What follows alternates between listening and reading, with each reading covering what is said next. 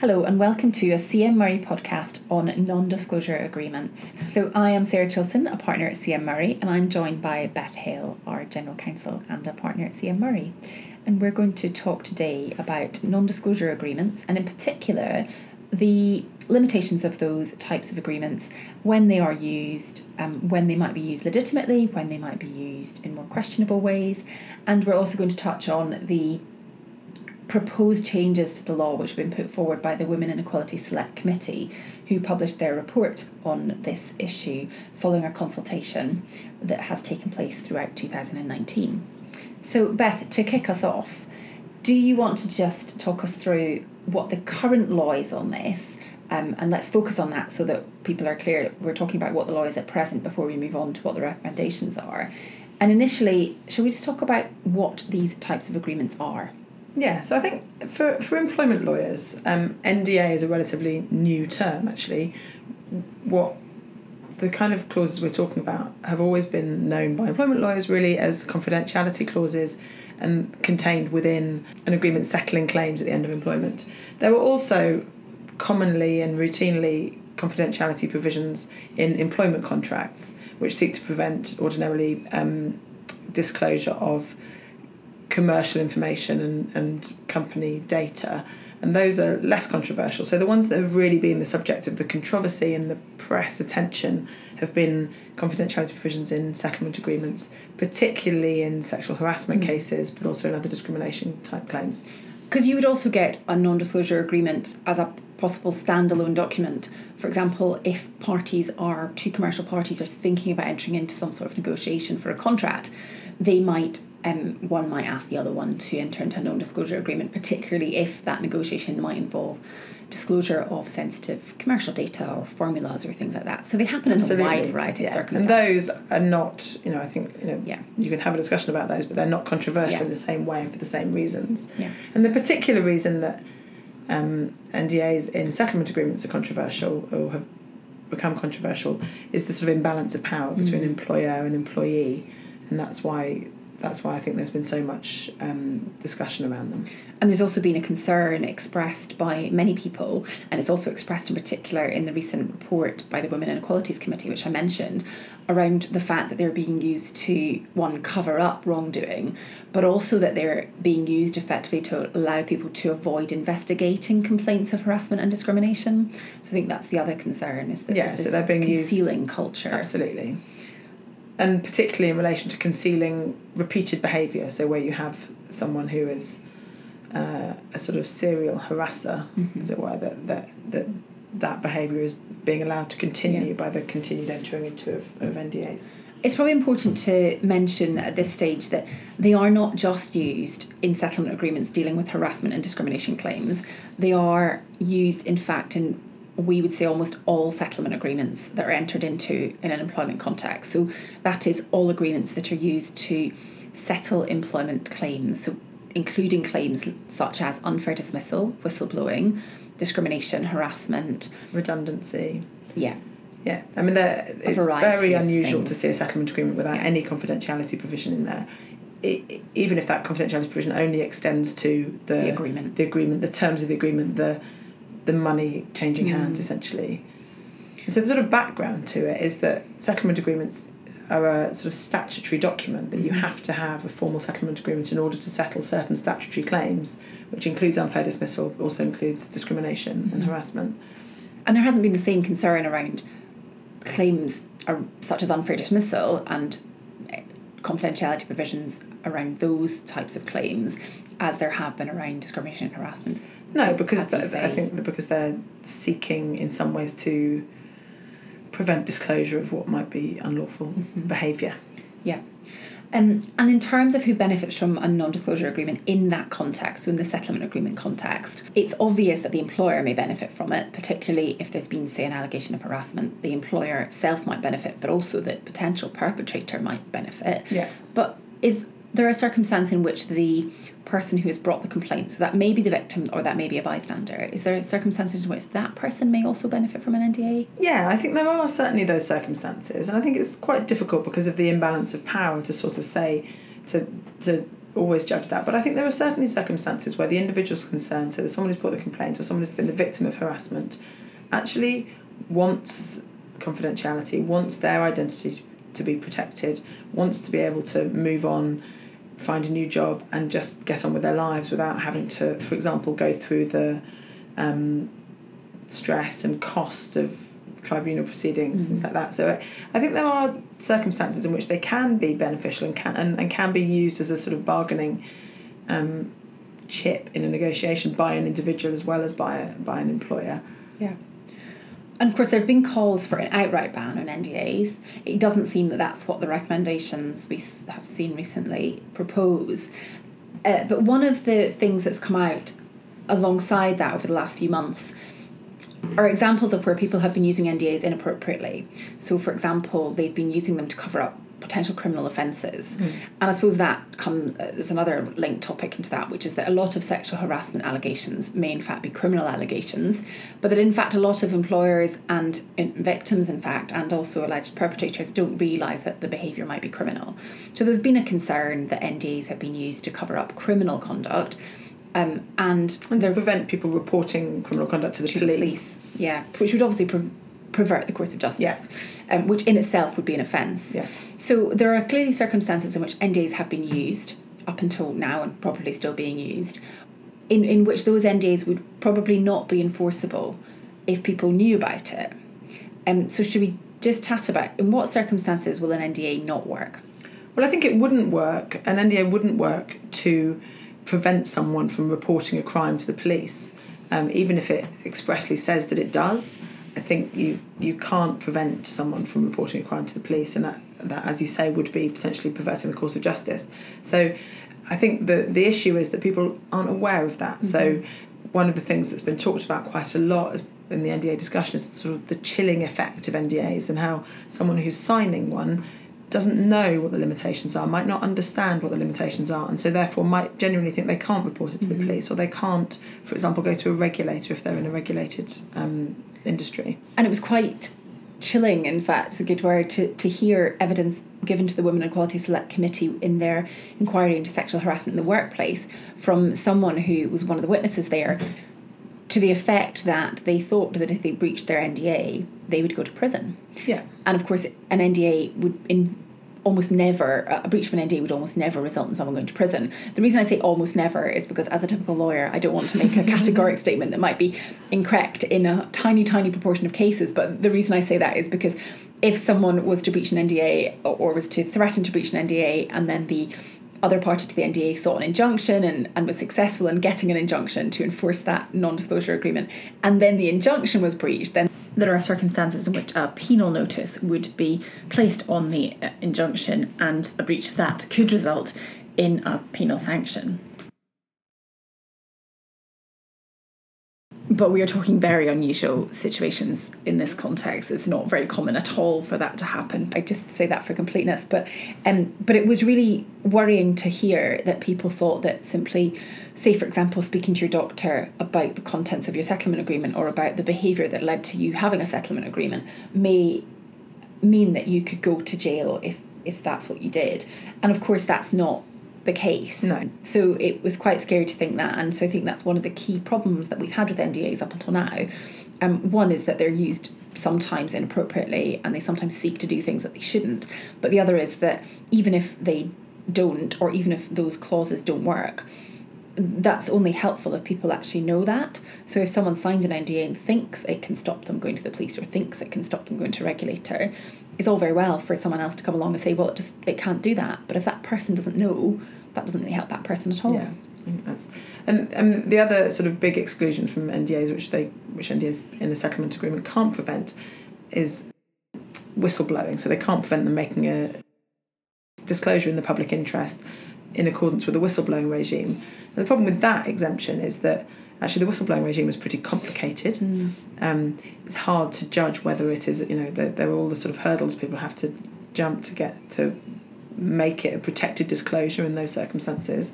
And also, while a lot of settlement agreements have traditionally and in some sectors they're required to, but they might include that exemption, so they might say you're not prevented from making a protected disclosure. that exemption is often worded in quite a legal way and just says you're not prevented from making a disclosure under section 43J of the Employment Rights Act 1996. Now, most people wouldn't know what does that mean? what that means. So, I think there has been an issue, I think, with the sort of clarity around the meaning of those exemptions, insofar as they're included at all. And of course, it's not just the legal limitations that we've spoken about, so the prevention of reporting a crime or protected disclosure, regulatory reporting, but even if someone was to comply with all those legal requirements in an NDA, there are other things that people drafting those should be mindful of, both employers and lawyers, which are ethical considerations. So there may be a situation in which something strictly is legal, but you would not want that to be in a non-disclosure agreement for ethical reasons. Yeah, and I think that partly comes back to the sort of chilling effect I spoke about earlier, but also I think there are things like allowing people to discuss things with their medical professional, with a therapist, with a doctor, or indeed with their family, allowing people to have someone within their family who they can speak to, even if that is prescribed quite tightly in the agreement.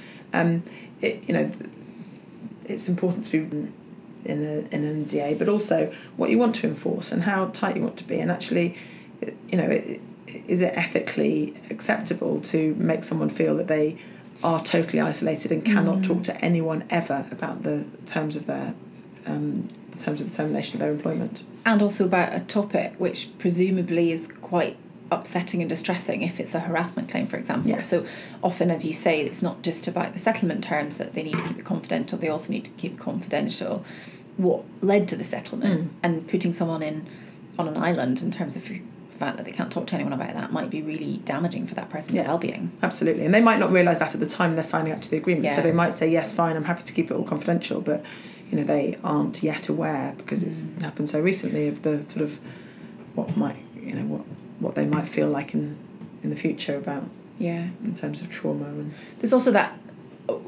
more broad ethical obligation on those drafting agreements, in particular lawyers, not to put things in that they know to be unenforceable. So there are circumstances where you see an NDA drafted and it may not say you can report this to the police or you can report this to the regulator, or it may try and do things in other more clever ways which really through the back door seek to prevent disclosures. And that person drafting that, if they are a lawyer or well experienced in these types of matters, should know that that's not going to work. But it's often an argument put forward is, well, if it's unenforceable, why do you have a problem signing it? Well, that's not ethical to put something in that to be unenforceable. And for solicitors drafting NDAs, there are particular ethical considerations, and those are set out pretty clearly in a warning notice that the SRA published last year in March 2018. The key thing coming out of that is that you shouldn't be putting in clauses which are unenforceable, and which give the impression to individuals signing agreements that they can't do things which legally they can. I think that's really important. And just thinking about the ethics of every single clause that you're putting in. Yeah. And also, really importantly, and I think we're going to come on to talk about this, really importantly, looking beyond just the confidentiality provision, looking at what other provisions might be involved. So think about the clawback provision, think about the warranties in the agreement, and think about a clause which might say that you're not allowed to make derogatory comments about the employer, and how those all tie in with the potential carve-outs from the NDA that we've talked about a bit. Yeah, and so how those clauses work in practice, the one that we typically see in almost every settlement agreement is something that we would call a non-disparaging comments clause or a non-derogatory comments clause, and it essentially says you will not make any disparaging or derogatory comments about the employer or certain individuals within the employer's organisation. It might go on to then say that will damage or will be likely to damage the employer's reputation, but you can see from that type of wording that may also limit what that person may or may not be able to discuss more broadly about the circumstances that led to the claim being raised or threatened or the tribunal action that they might be settling. That's a sort of quite obvious limitation on what someone can and can't say. A slightly more subtle one is where someone might put into a confidentiality clause or might put into an agreement more broadly as you mentioned, a clawback provision, which basically often comes at the end of an agreement. So you might have the confidentiality clause thrown in somewhere in the middle, and then you might get to the end and there might be a catch-all clause that says, if you breach any of the terms of this agreement, we will claw back all the money we've ever paid to you. And clearly that will have an impact on that person's willingness or not to speak out about something. And even if that clause is unenforceable, the original confidentiality clause, for example, that clawback clause might be enough of a deterrent to stop that person from speaking out. And I think when people are drafting, they just need to think about how those things all hang together. The other one that you flagged, which are warranty provisions, they work by essentially saying, I warrant, so basically I promise that I have not done X, Y, and Z, or I don't know X, Y, and Z. And one example might be that in the confidentiality clause you say, you agree not that you won't tell anyone anything about this, but you are not prevented from reporting anything to the police. You then might be asked to sign a statement that says, I warrant that I don't know of anything that's reportable to the police. So you are effectively, if you then go and report something to the police, and it's backed up by a clawback provision, breaching your warranty. You're breaching your warranty. And putting your money that you've just been paid on the line. Yeah. And actually we would say that is an unenforceable NDA by the back door, yes, I think. Exactly. But it's how we kind of see that just tackling the NDA as a clause and just looking at that in isolation is not enough. I think lawyers need to think quite carefully about including clawback provisions. Yeah. And just thinking about if you are including a clawback, thinking about which clauses it's tied to. So perhaps removing any link from the breach of confidentiality might help with the sort of ethical issues around the NDA. Yeah. And think about whether you want to include a clawback at all. Yeah. I mean, there's a whole other debate, which we won't get into in this podcast, about whether a clawback clause is a penalty clause or not a penalty clause, and if it is a penalty clause, whether that is unenforceable anyway. But that's a different debate. A whole different podcast on penalty clauses. That we might still never get to the answer at the end. Indeed. Supreme Court found it quite difficult. I feel better about that then. So moving on then, so that's the law as it stands at the moment. So it is quite clear what NDAs can and can't do. I think what's unclear is in every single NDA, that NDA might not be clear as to what can and can't be done. And there's no requirement at the moment, certainly for any employee to be specifically advised on the terms of that NDA to a certain level. Obviously, most employees will receive advice on that settlement agreement because they have to for that agreement to validly waive any of their statutory employment claims.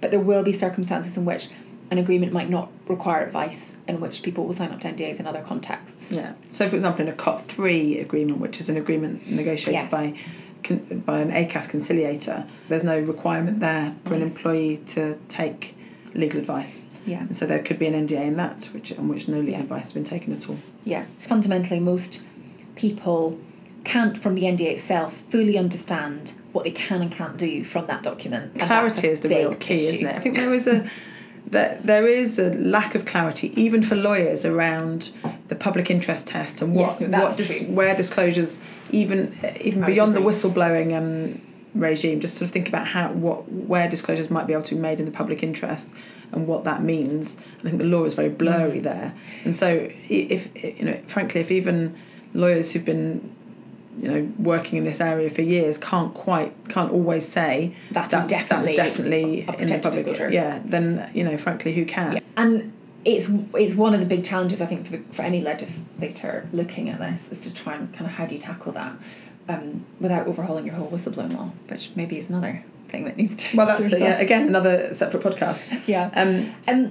Moving on to what the Women and Equality Select Committee think needs to be done in respect of NDA. So they've been looking at this issue in terms of particularly discrimination cases. That's what their report focuses on.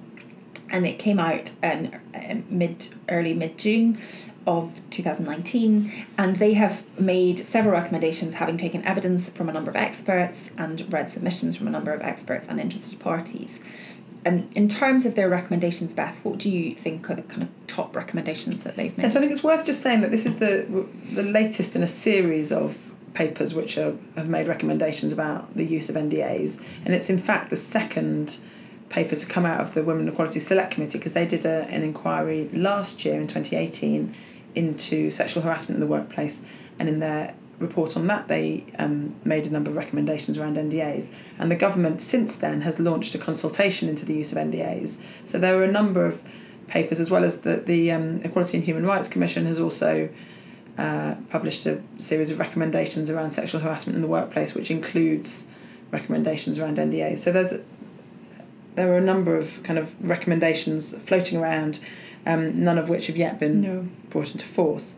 But just on the latest set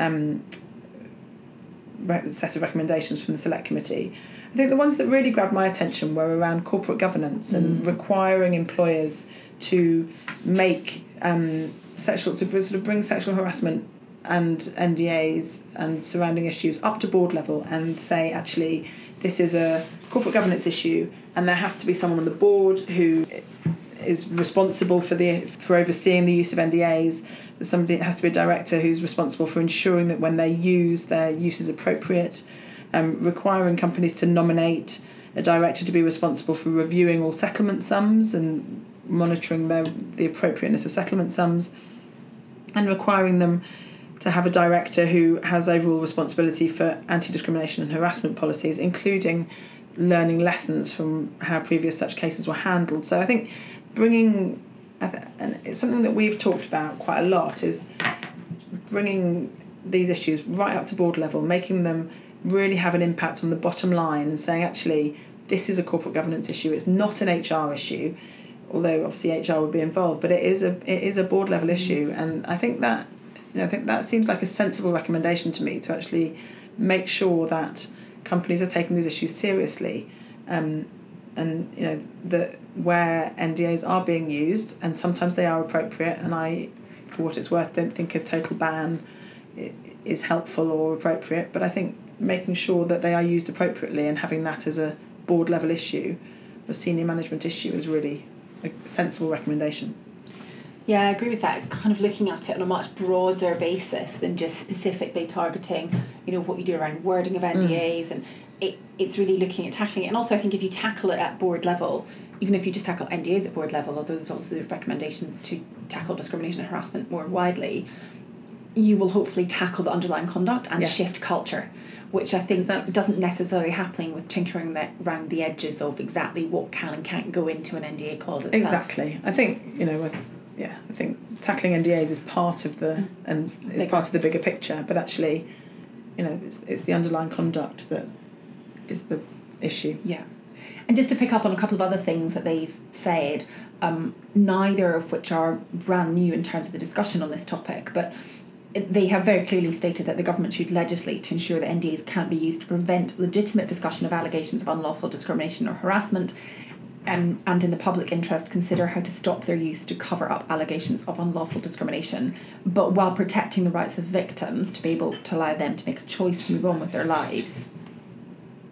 They have gone on to say that legitimate purposes include discussing potential claims with other alleged victims or potential victims and supporting victims through that trauma, which we think is quite important. And Beth and I were having a chat about this before the podcast, about how, if you, as someone who has signed an NDA, see something happening to someone else and you see that it's the same conduct, it could make a big difference to that person if you are able to talk to them about it and help them and support them in whatever internal process or external process they might bring. Yeah, and one of the really difficult issues that the committee, I think, were grappling with was repeat offenders in this. So where you have someone, the sort of big bad example is Harvey Weinstein, who, does this apparently, allegedly.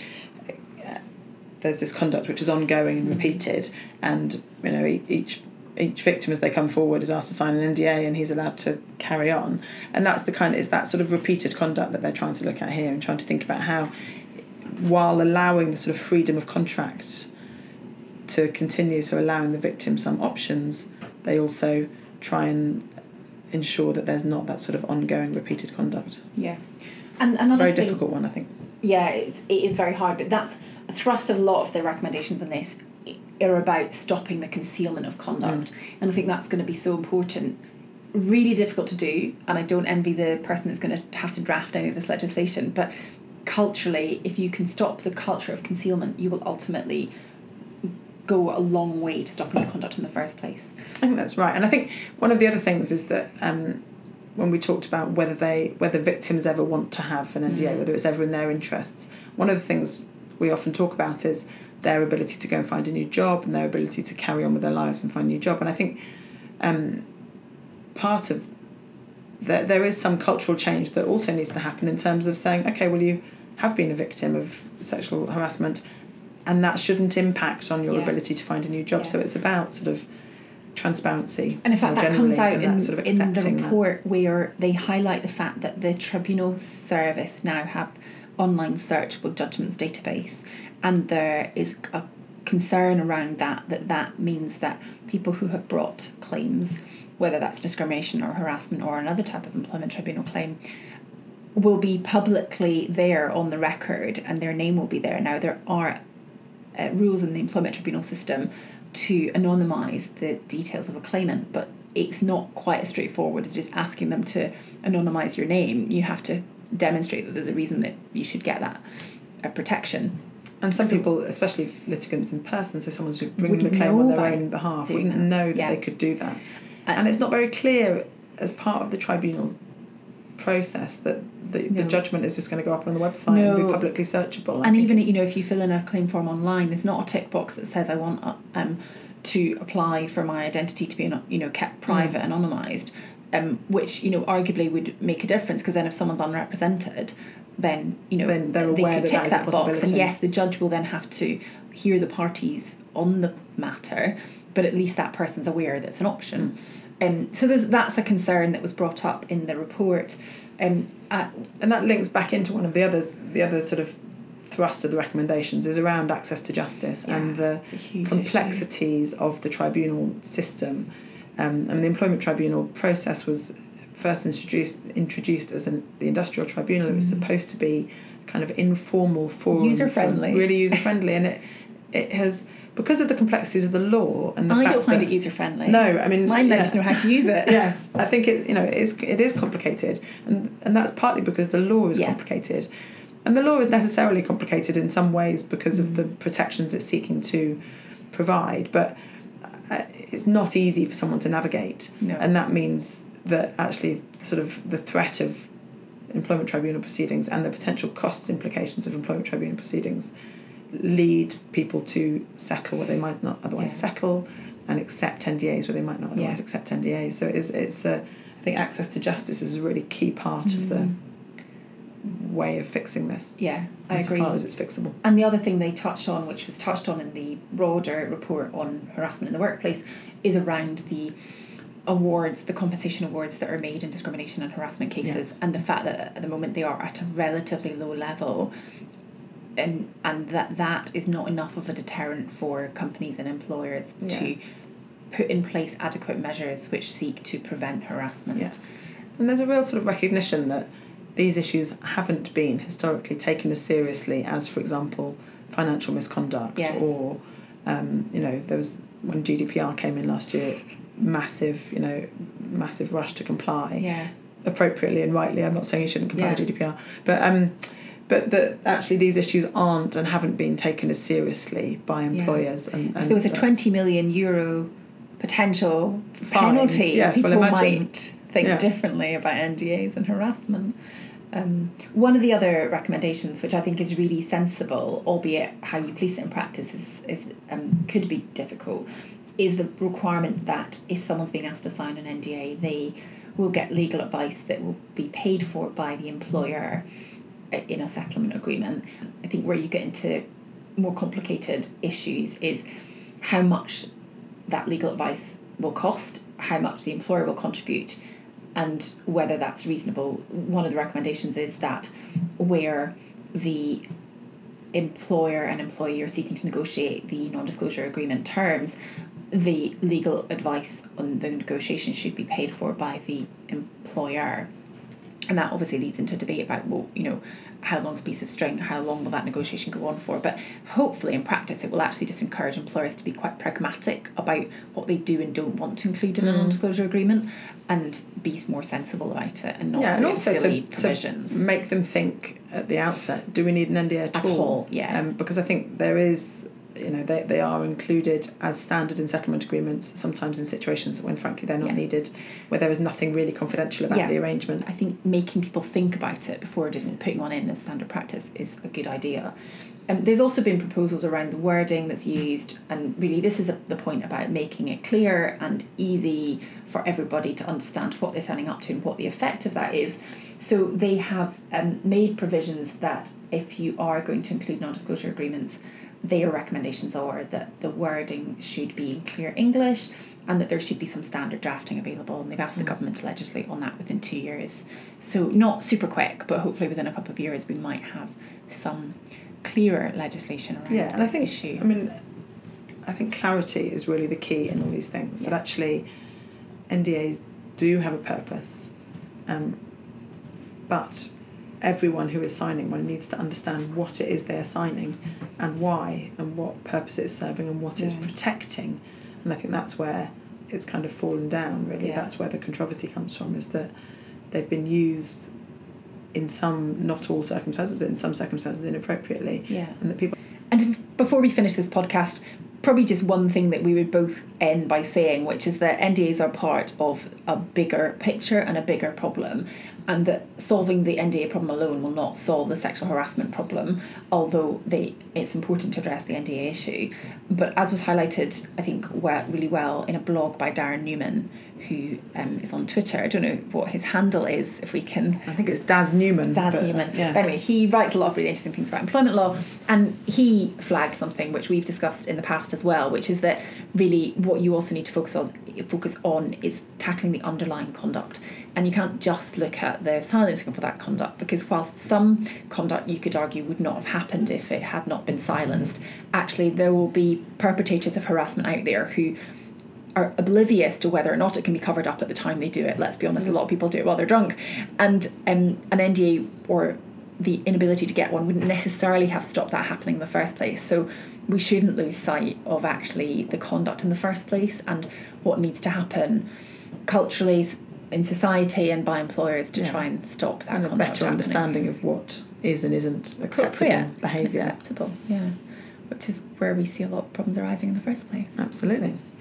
Thank you very much for listening to this podcast. If you want any more information about the issue that we've been discussing, then you can go on our website. We've got some links to articles and documents, or please get in touch with us at info@cm-murray.com to ask us any questions. Thanks for listening.